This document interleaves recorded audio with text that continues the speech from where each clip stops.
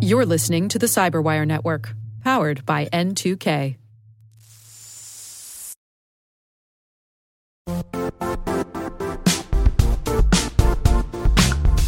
Don't struggle to align your organization's cybersecurity with business risk. Get the only solution that goes beyond reacting to threats with vulnerability and risk monitoring. You need the next evolution of MDR, and only Critical Start delivers it. Critical Start doesn't just monitor and respond to threats.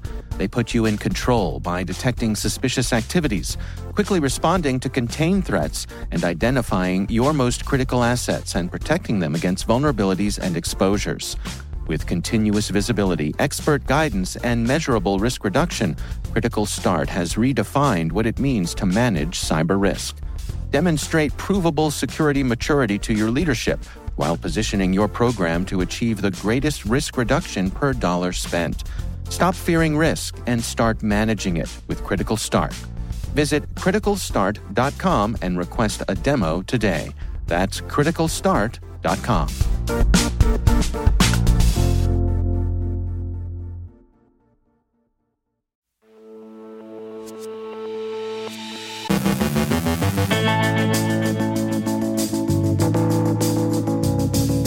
Data breach extortion seems to be an emerging criminal trend. Notes on a darknet market's retirement. Verizon advises visible users to look to their credentials. Windows users' attention is drawn to 7 potentially serious vulnerabilities.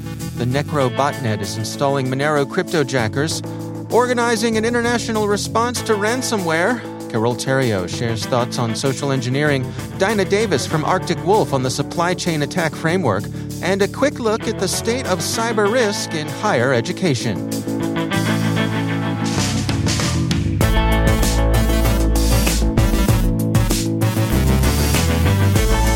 From the Cyberwire studios at Data Tribe, I'm Dave Bittner with your Cyberwire summary for Thursday, October 14th, 2021.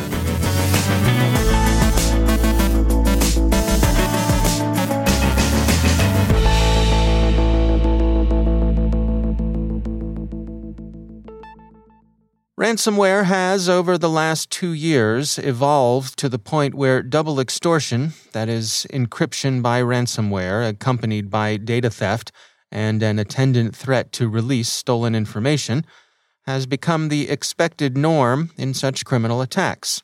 But we may be seeing the beginning of a further trend in which criminals don't even bother with ransomware but simply go for data theft. NCC Group describes an extortion operation that skips the customary ransomware stage of the process.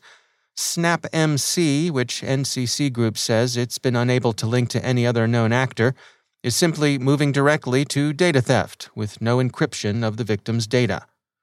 This probably represents a trend as more gangs can be expected to engage in data breach extortion. This kind of attack requires even less technical capability than the already highly commodified ransomware attacks need. The criminals' calculation of return on investment would be interesting to unmask. Can they make more from extortion than they could simply by selling stolen information? Apparently so, which suggests that some forms of data, at least, are of more value to the organization that owns them than they are to the criminals, or, as sometimes suspected, the competitors who might buy them. GroupSense emailed us late this morning to share an observation about the darknet. One of the larger underworld markets, White House, has announced its retirement. GroupSense wrote, quote, "Administrators, the persona Mr. White, said, 'We have reached our goal, and now, according to plan, it's time for us to retire.' The admins also said that user registrations and orders have been disabled. We shall see what becomes of them, if in fact they're really gone for good." The Record had earlier noticed this underground market's retirement.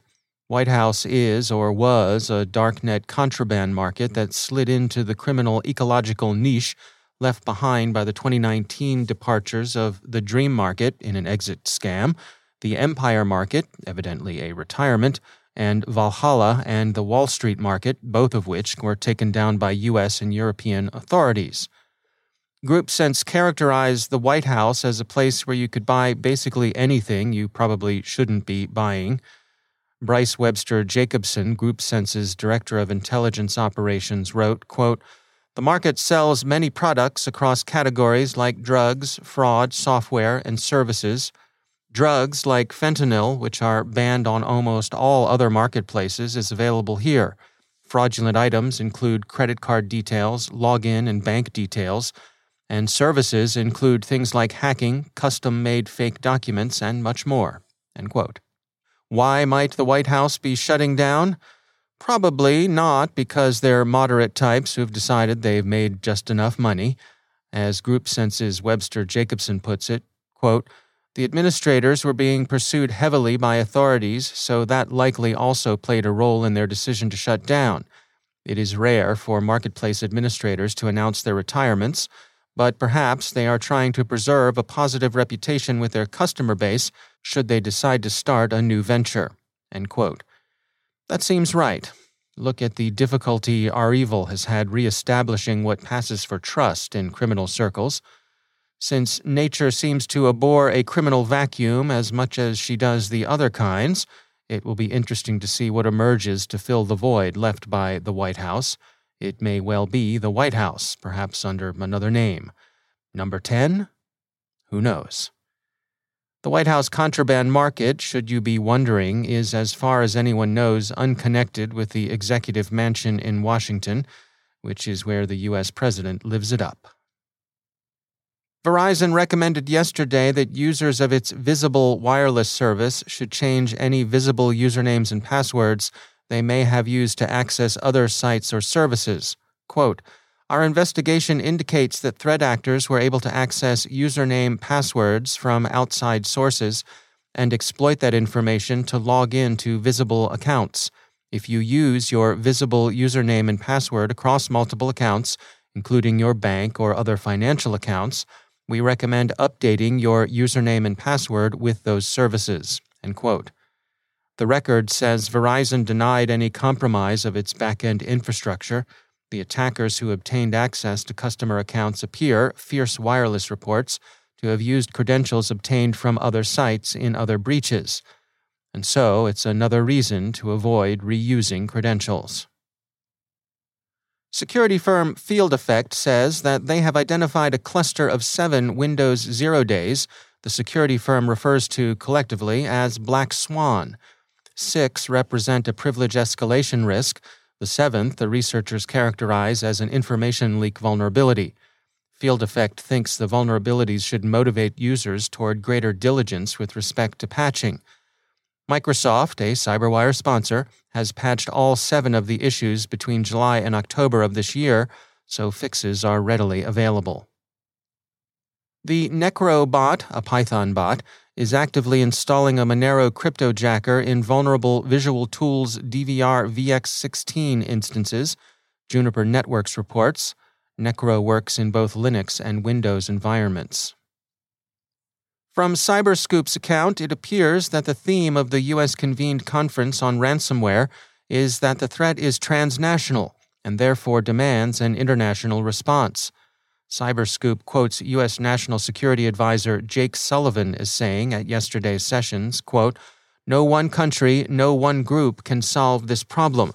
Transnational criminals are most often the perpetrators of ransomware crime, and they often leverage global infrastructure and money laundering networks across multiple countries, multiple jurisdictions to carry out their attacks." End quote. The gangs may be transnational, but there seems to be little doubt that they receive a safe harbor and arguably a degree of toleration and encouragement from various states, especially Russia, which is most often mentioned in dispatches as the principal enabler of ransomware groups. Australia's government has used the occasion of the conference to explain its own national approach to ransomware, which its published strategy characterizes as aiming to make Australia a harder target for this particular kind of attack. The legislative goals of the strategy are worth noting. First, introducing a specific mandatory ransomware incident reporting to the Australian government, introducing a standalone offense for all forms of cyber extortion, introducing a standalone aggravated offense for cybercriminals seeking to target critical infrastructure, as opposed to be regulated by the Security Legislation Amendment, modernizing legislation to ensure that cybercriminals are held to account for their actions and law enforcement is able to track and seize or freeze their ill-gotten gains.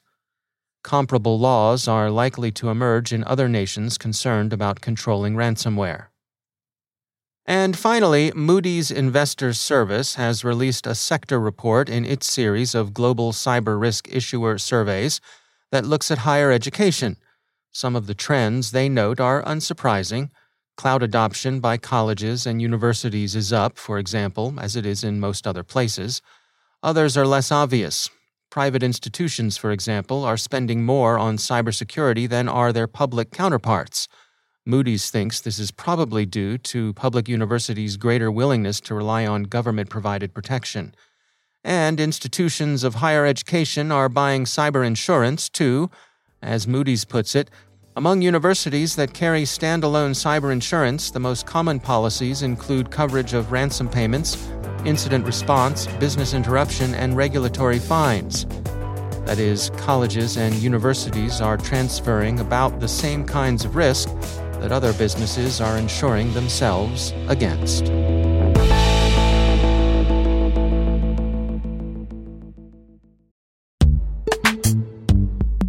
Every day, your IAM tech debt grows. Your multi-generational services struggle to work together. Building an identity fabric can fix this.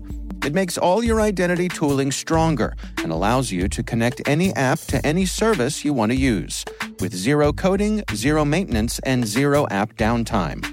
Strata's identity orchestration platform separates the identity logic from your applications, so you can optimize existing IAM tools and manage them in a single control plane. Now, every vendor, standard, and architecture work together. In short, building your identity fabric means you can secure your non-standard apps, keep your complex access policies, retire outdated IDPs, and modernize in record time. So build your fabric with Strata Identity and get rid of tech debt for good. Visit strata.io/cyberwire, share your identity priorities, and receive a pair of AirPods Pro. Offer valid for organizations over 5,000 employees. Connect today at strata.io/cyberwire.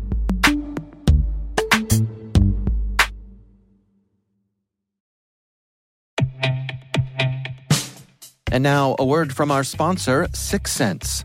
6sense provides award-winning cloud-based automated endpoint and vulnerability management solutions to streamline IT and security operations. With its advanced platform, businesses gain complete visibility and control over their infrastructure, reducing IT and security risks and optimizing operational efficiency. With 6sense, you'll get real-time alerts, risk-based vulnerability prioritization and remediations, and an intuitive automation and orchestration engine so you can focus on your core business goals, confident in the knowledge that your enterprise is secure, compliant, and running smoothly.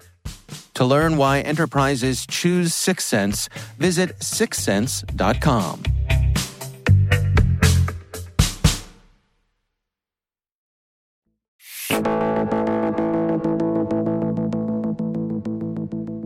Chances are you or someone you know has been the target of social engineering, and increasingly those seeking to do wrong are targeting specific high-value executives within an organization.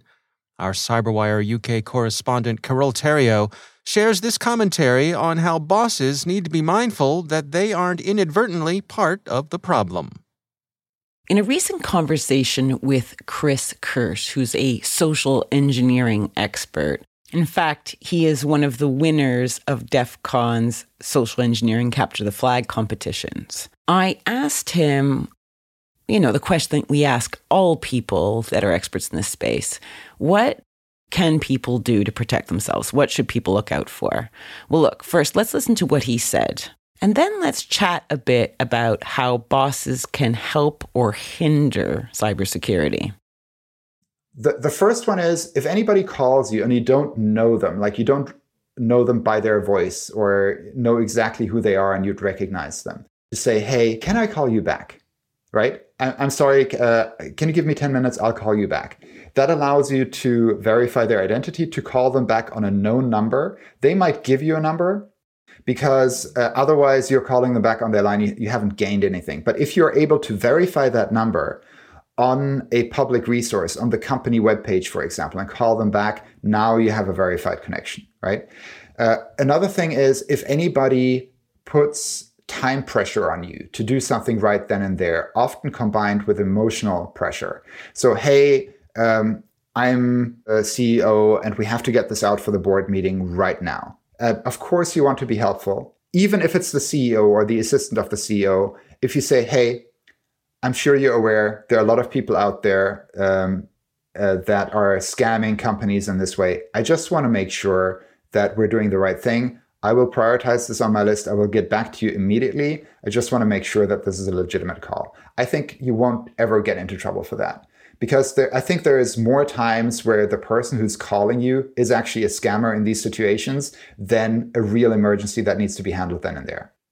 And I would say, shout to all the bosses out there. If you kind of call someone and they ask to verify you, you don't go scream at them saying, "Don't you know who I am?"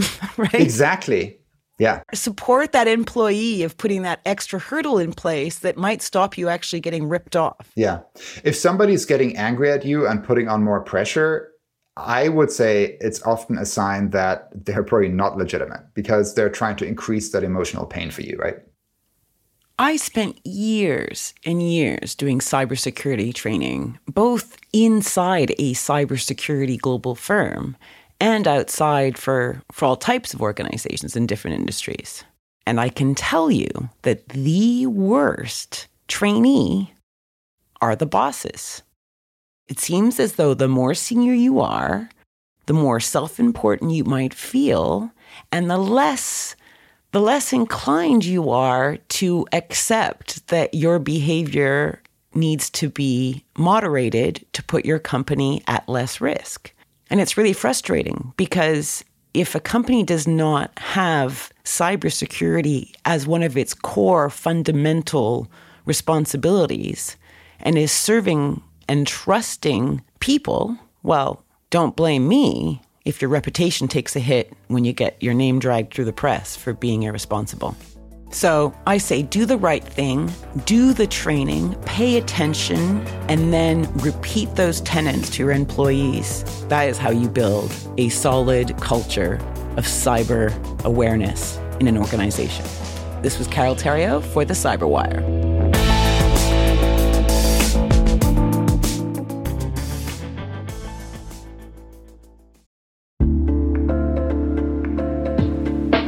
Are lengthy security reviews pulling attention away from your security program?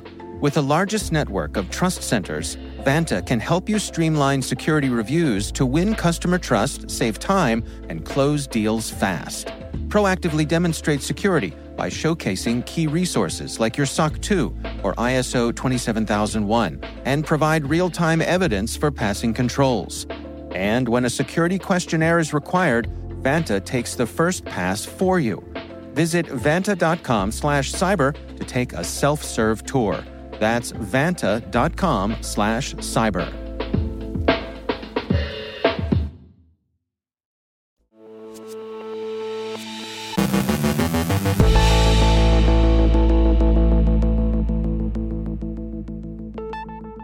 And I'm pleased to be joined once again by Dinah Davis. She's the VP of R&D Operations at Arctic Wolf. Dinah, it is always great to have you back. Supply chain issues have been in the news here, and I know it's something that you keep an eye on. I wanted to check in with you today. What is on your mind when it comes to supply chain attacks and the whole framework around that? So we are seeing a ton of supply chain attacks coming in, and I think it's important that we understand how they happen. And the European Union cybersecurity report just recently came out, and they actually suggested a taxonomy for supply chain attacks so we could, talk about them in a more constructive way, so you can compare them to one another. It's always helpful to kind of have that framework to do that. Plus, I got a math mind and I just like putting things in boxes and, right. making them nice into and proofs. tidy. Yeah, nice and tidy. But I did like the framework. I think it helps simplify for people what a supply chain attack is. So there's basically 4 key elements in a supply chain attack. There's the supplier itself and the supplier's assets. Okay. So we'll use Kaseya as an example as we go through this. Okay. Okay. So Kaseya is a supplier of, a networking management tool for customers, and their assets are their servers, is their code, is all of that kind of stuff, right? Mm-hmm. Then you have the customer and the customer assets, right? And so a supply chain attack usually is the attackers go after the supplier and some of the supplier's assets as a first attack. And the second attack is that they use those assets that they've compromised to get to the customer and then compromise the customer's assets, right? And so that's why I kind of liked this framework. And you can think about it like, what are the attacks like to the supplier and what are the attacks like to the customer? And a lot of the time, the supplier attacks are around exploiting software vulnerability. But one aspect I never really thought of with the customer one is they're actually exploiting a trusted relationship. So there is some technical, attack that they're gonna do, like a malware infection or something like that in the case of Kaseya. But the biggest piece of it is they're attacking the fact that you trust your supplier. So you're not double checking on things because you trust your supplier. So I like the framework there. It helped ground things. Some other interesting things that the report had was that there was at least 24 supply chain attacks from January 2020 to early July 2021.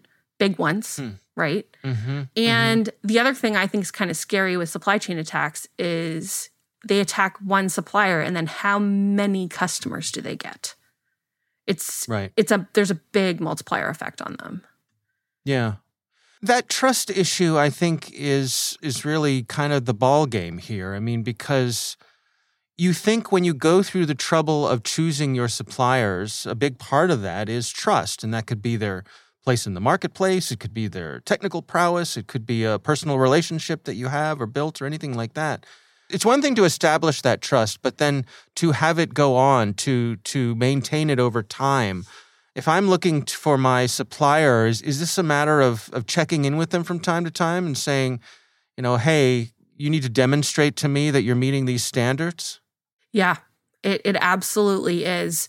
So like any company should make sure they're identifying all of their suppliers, right?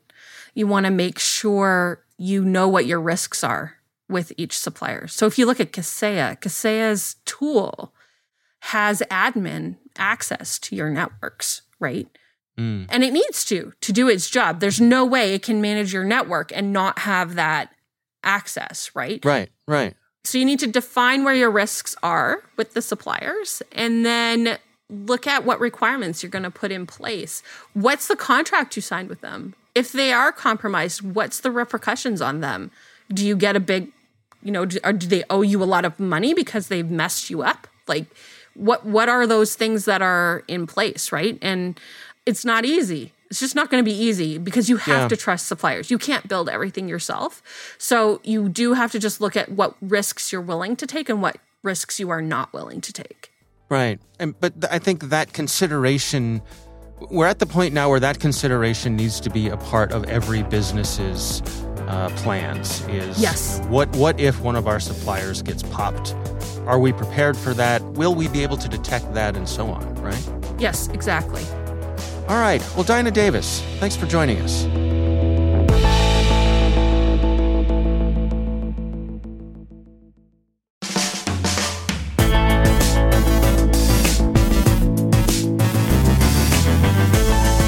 And that's the Cyberwire.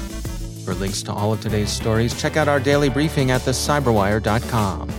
The Cyberwire podcast is proudly produced in Maryland out of the startup studios of Data Tribe, where they're co-building the next generation of cybersecurity teams and technologies. Our amazing Cyberwire team is Elliot Peltzman, Trey Hester, Brandon Karpf, Puru Prakash, Justin Sabi, Tim Nodar, Joe Kerrigan, Carol Terrio, Ben Yellen, Nick Valecki, Gina Johnson, Bennett Moe, Chris Russell, John Petrick, Jennifer Iben, Rick Howard, Peter Kilpie, and I'm Dave Bittner.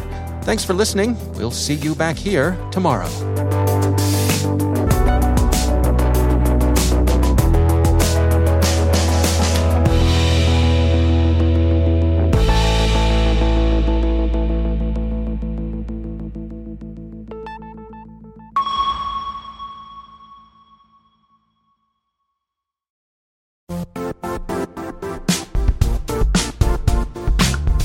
And now, a word from our sponsor, Zscaler, the leader in cloud security.